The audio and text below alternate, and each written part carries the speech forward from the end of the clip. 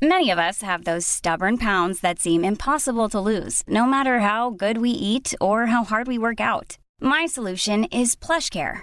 PlushCare is a leading telehealth provider with doctors who are there for you day and night to partner with you in your weight loss journey. They can prescribe FDA-approved weight loss medications like Wegovy and Zepbound for those who qualify. Plus, they accept most insurance plans. To get started, visit plushcare.com/weightloss. That's plushcare.com/weightloss.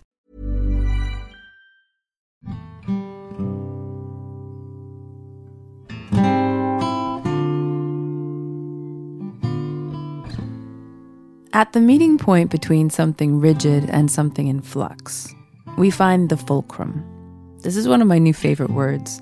It's the point where the teeter totters, the stable place that we swing from. In emotional terms, it's the place where our capacity for resilience lies in wait. At the farthest reaches of this arc are the lowest depths we're capable of enduring, and in the same motion we discover our greatest moments. The fulcrum can be felt as our stability and courage, the thing that doesn't let us completely collapse. If we embrace our range and magnitude, then that darkness can become the very momentum that shoots us back up into the light. I'm Leslie Feist. Welcome to Pleasure Studies, a storytelling project that looks at the themes underpinning our lives. Each episode holds up multiple stories to one light to get a glimpse at the common ground that's under our common struggles.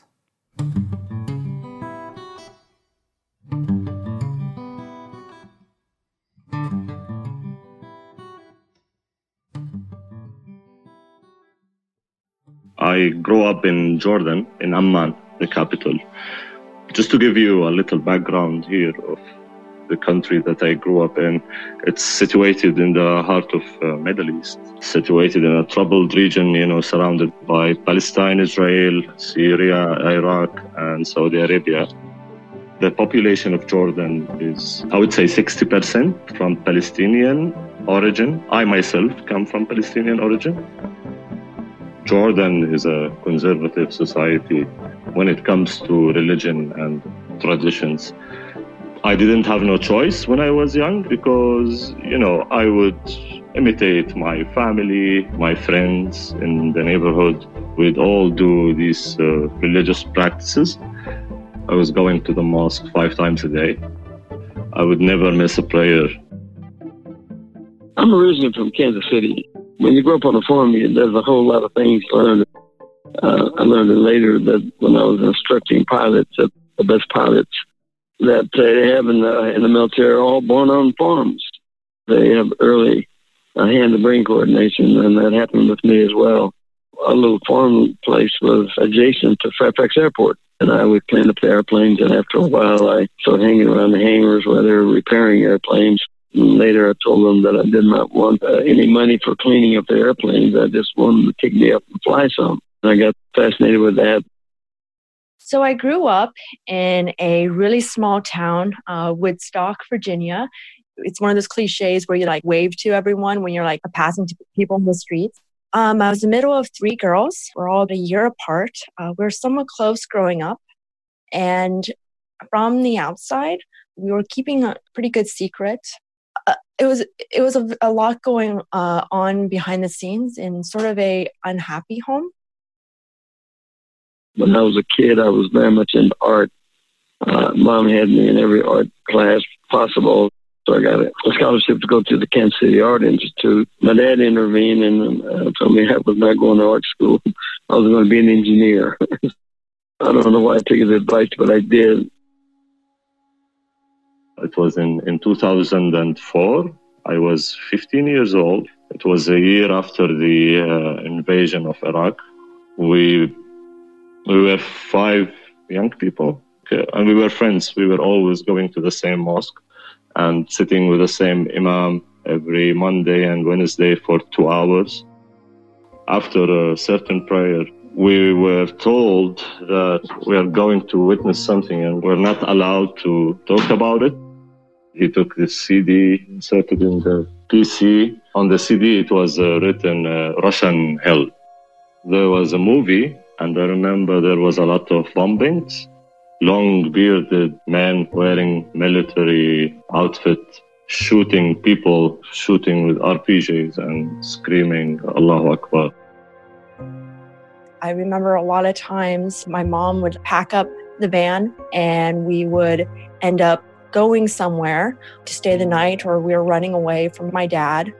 This like hidden secret of having this not so perfect family became more out in the open. I remember parents not wanting us to play with their kids necessarily. I remember scouting events being canceled because people did not feel comfortable with the situation happening between my mom and my dad. A person with schizophrenia can have schizophrenia and have a happy childhood. It just wasn't the case for me. I didn't quite understand what was going on until this scene where there were 5 soldiers were handcuffed, forced to lay down on the stomach, and there was a hole that was dug up beneath their heads. This man came with a knife, holding each of the soldiers from their hair and slaughtering them, screaming Allahu Akbar. After the video was ended, the Imam told us that this is Al-Qaeda. And it was the first time I heard about Al-Qaeda or Taliban. Having these flashbacks from that movie, this inner conflict started to appear in myself regarding Islam and religion. All religions are supposed to be peaceful. Why are we killing each other in the name of a certain religion? So after a week, I couldn't take it anymore. I had to let it out. So I told my father that this is what happened and this is what they showed us. My father, his first reaction was, if you go to the mosque again, I'll break your legs. World War II had started, and by now the Korean War is going hot and heavy, and they were allowing black pilots to fly, so I applied for pilot training, served in the Air Force as a fighter pilot, finished and got an aeronautical engineering degree from Arizona State University. When President Kennedy needed the black vote to beat Nixon, and he kind of didn't know how to go to the black community, a gentleman by the name of Whitney Young told the president that we don't have any blacks in science. He said, make me a black astronaut, which floored everybody. NASA didn't start until 1958. And in 1959, they appointed the first 7 astronauts. And this was 1960 that this conversation happened.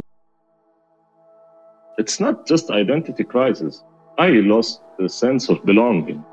I belong to that group. I belong to that community. I belong to that society. I just had some questions and I found no answers. Always dead end. Always there are taboos in the society that I was not allowed to even think about. At this point, I had already had some of my symptoms. When I was little, I actually hallucinated this sort of shadowy figure, basically like this black shadowy smoke. And it had like this upside down exclamation point with like 3 dots that it would like carry around. It was very weird, and it would always come out of like the closet. My parents would always joke as if it was a ghost or something like that. I got a letter November the 4th, 1961, asking if I wanted to go into test pilot training en route to being the first Negro astronaut. There was only 125 black pilots in the entire world at that time. I was 27 and aeronautical engineering degree, and I said yes, and he announced to the world that America had its first Negro astronaut.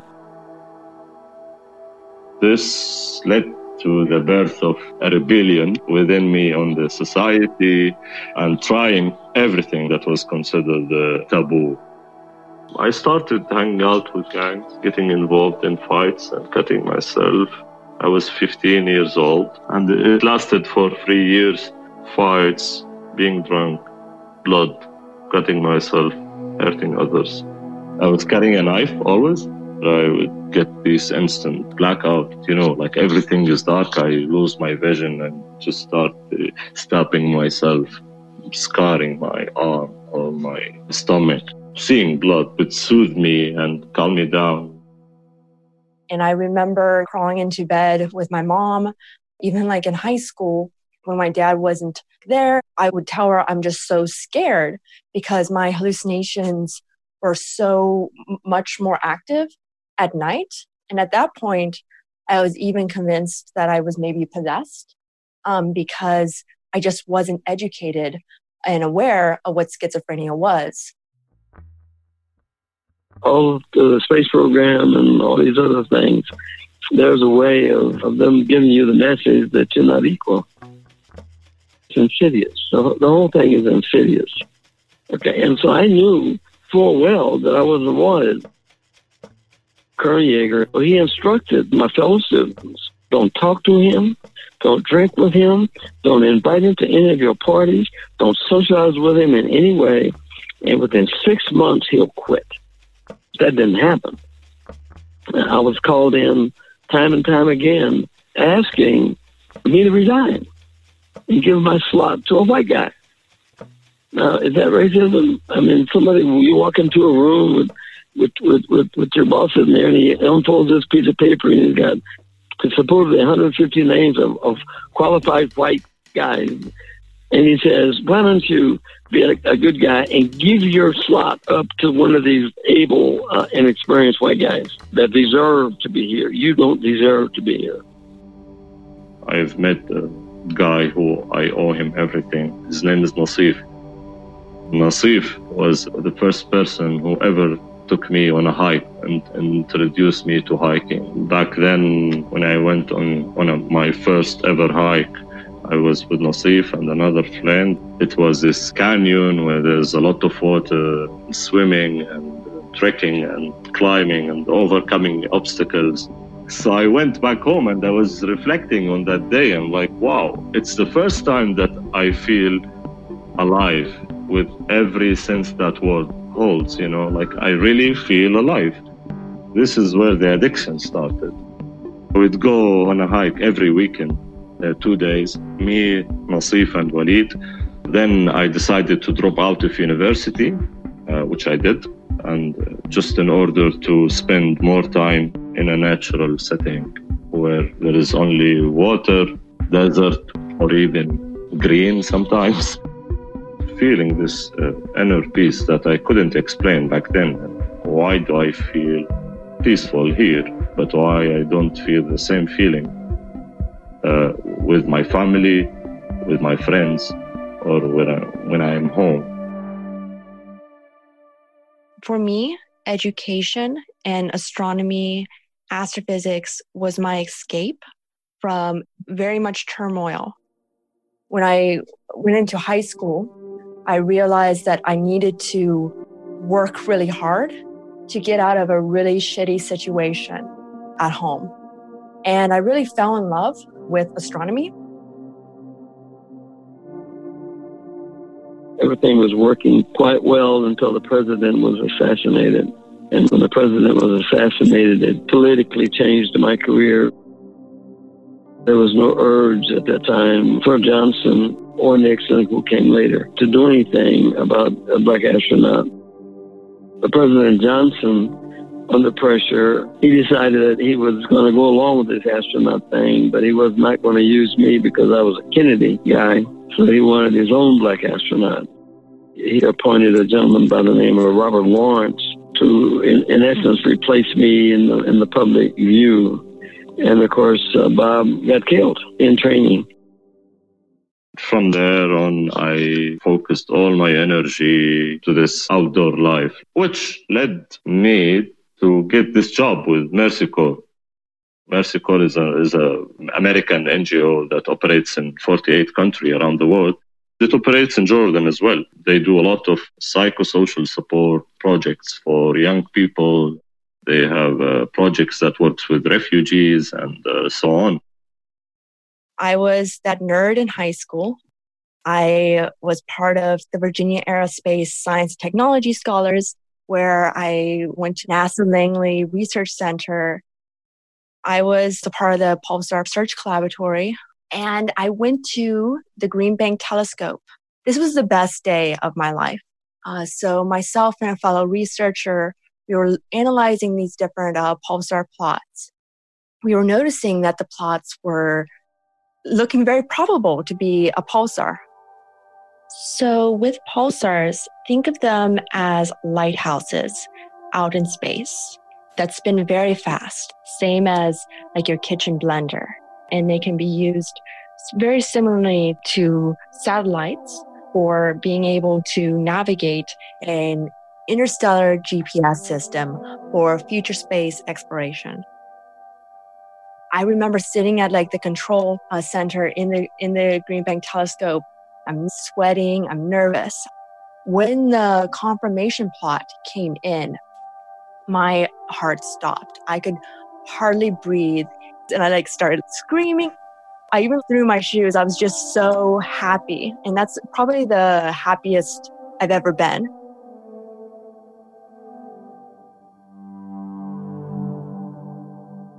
I left the military in '66. Had to be acclimated to civilian life, and I went to work for IBM Corporation on the side of sort of a lot of companies. And then I went into the real estate business.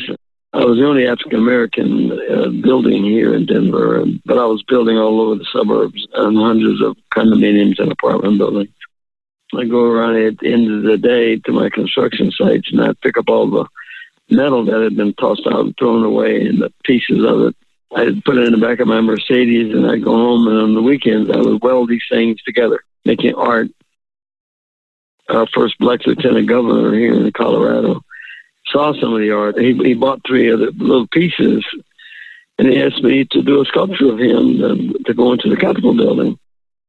And, of course, I had never sculpted before, so I had no idea what the world he was talking about and why he would ask me to even do it. In the African-American community, there was nobody recording any of the African-American accomplishments in America. You couldn't go to a museum or an art gallery or any public space and see an image of any black person anywhere. He talked me into giving up all of my other companies, and I went back to the University of Denver and got a master's degree in sculpture. I was really lucky to have found my passion at the age of 17. And after that, my life was really never the same. After that summer, that October, I ended up going to Russia to represent the United States in the International Space Olympics.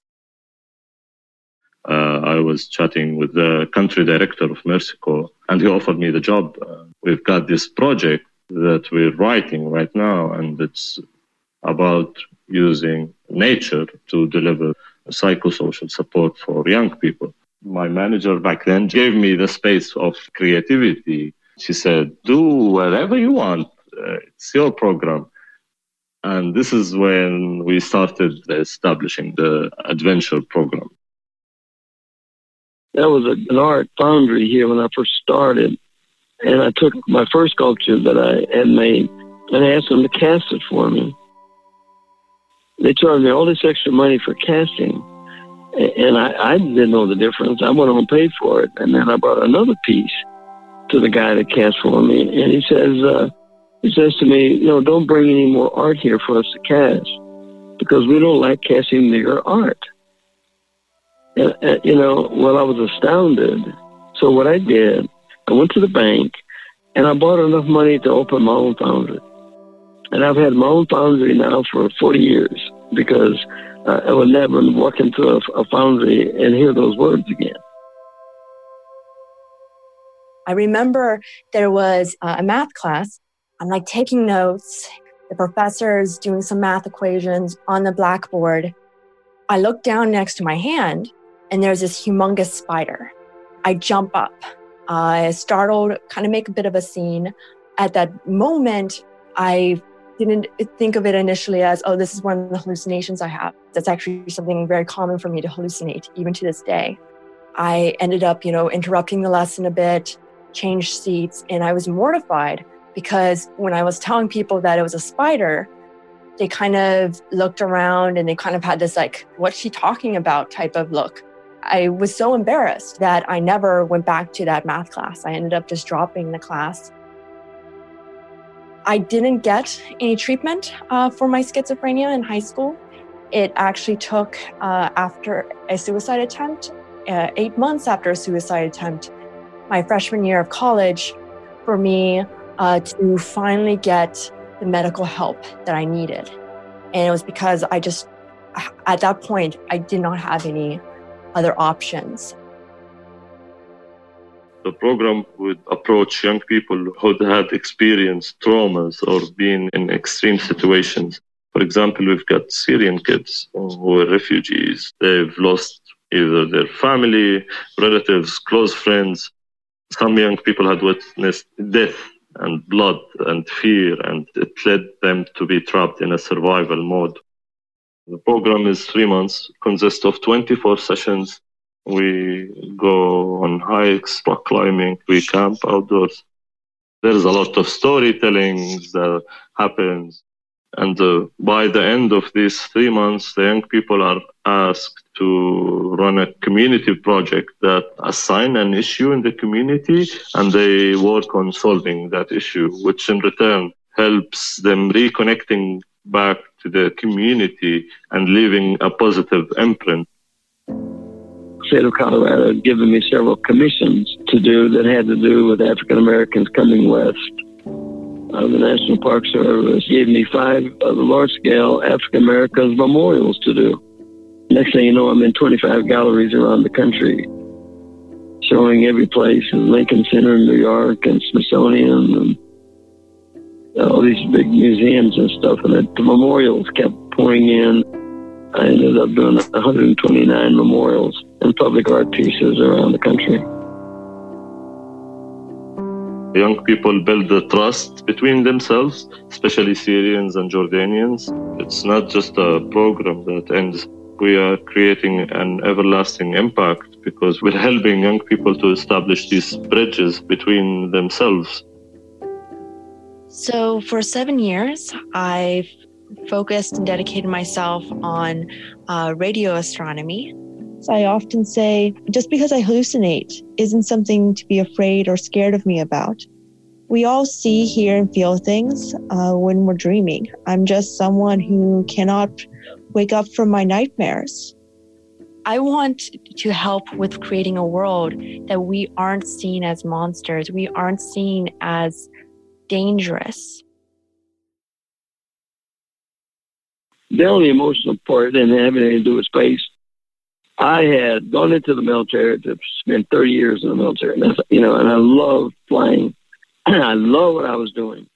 But somebody took that away from me, okay? Never did I sit down and, God, I wish I'd gone into space. No.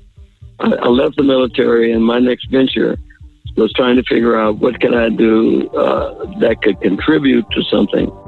Somebody told me, find something you can do 24 hours a day and never get tired, and then go do it. And so that was my mantra, and that's the life that I lead. And so I was never emotional about it. I didn't have any dreams of, God, if I'd have gone up there, what would have happened, or how much more public exposure or adulation I would have gotten, or just seeing the earth from them. And I saw enough of the earth. I got high enough to see the curvature of the earth out of the atmosphere, and just in my regular test flying. So I didn't need to go into space to see that the earth was round and to see this big, beautiful blue blanket that encapsulates the earth, which we call the atmosphere, and I did that. I didn't emote. I didn't, because I was too busy getting things done.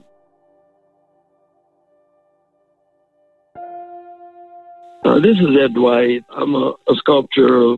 I've got a peppered background of being en route to being the first Negro astronaut. Kind of partly my claim to fame, but that's who I am. My name is Mundir Al-Titi.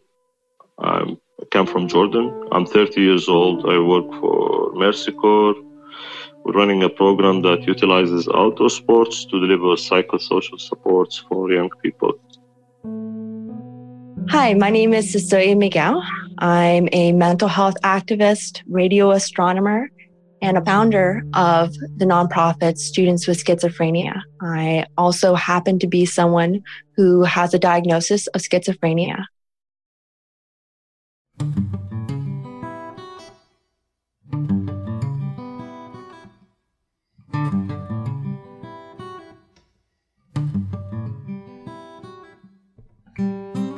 Get Not High, Get Not Low was produced by Robbie Lakritz. Special thanks to Cecilia Magau, Ed Dwight, and Monther Altiti for telling us their stories. Score by Todd Dullhuff, and the theme was played by Tony Shear. Pleasure Studies is executive produced by Leslie Feist, that's me, and Robbie Lakritz. Additional contributions from Andrew Whiteman and Elizabeth Barker, and is presented by Irios and Talkhouse.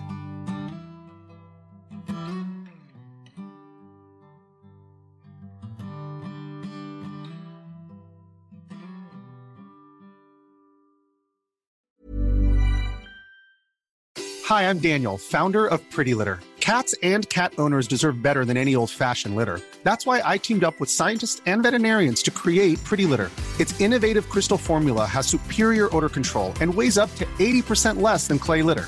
Pretty Litter even monitors health by changing colors to help detect early signs of potential illness. It's the world's smartest kitty litter. Go to prettylitter.com and use code ACAST for 20% off your first order and a free cat toy. Terms and conditions apply. See site for details.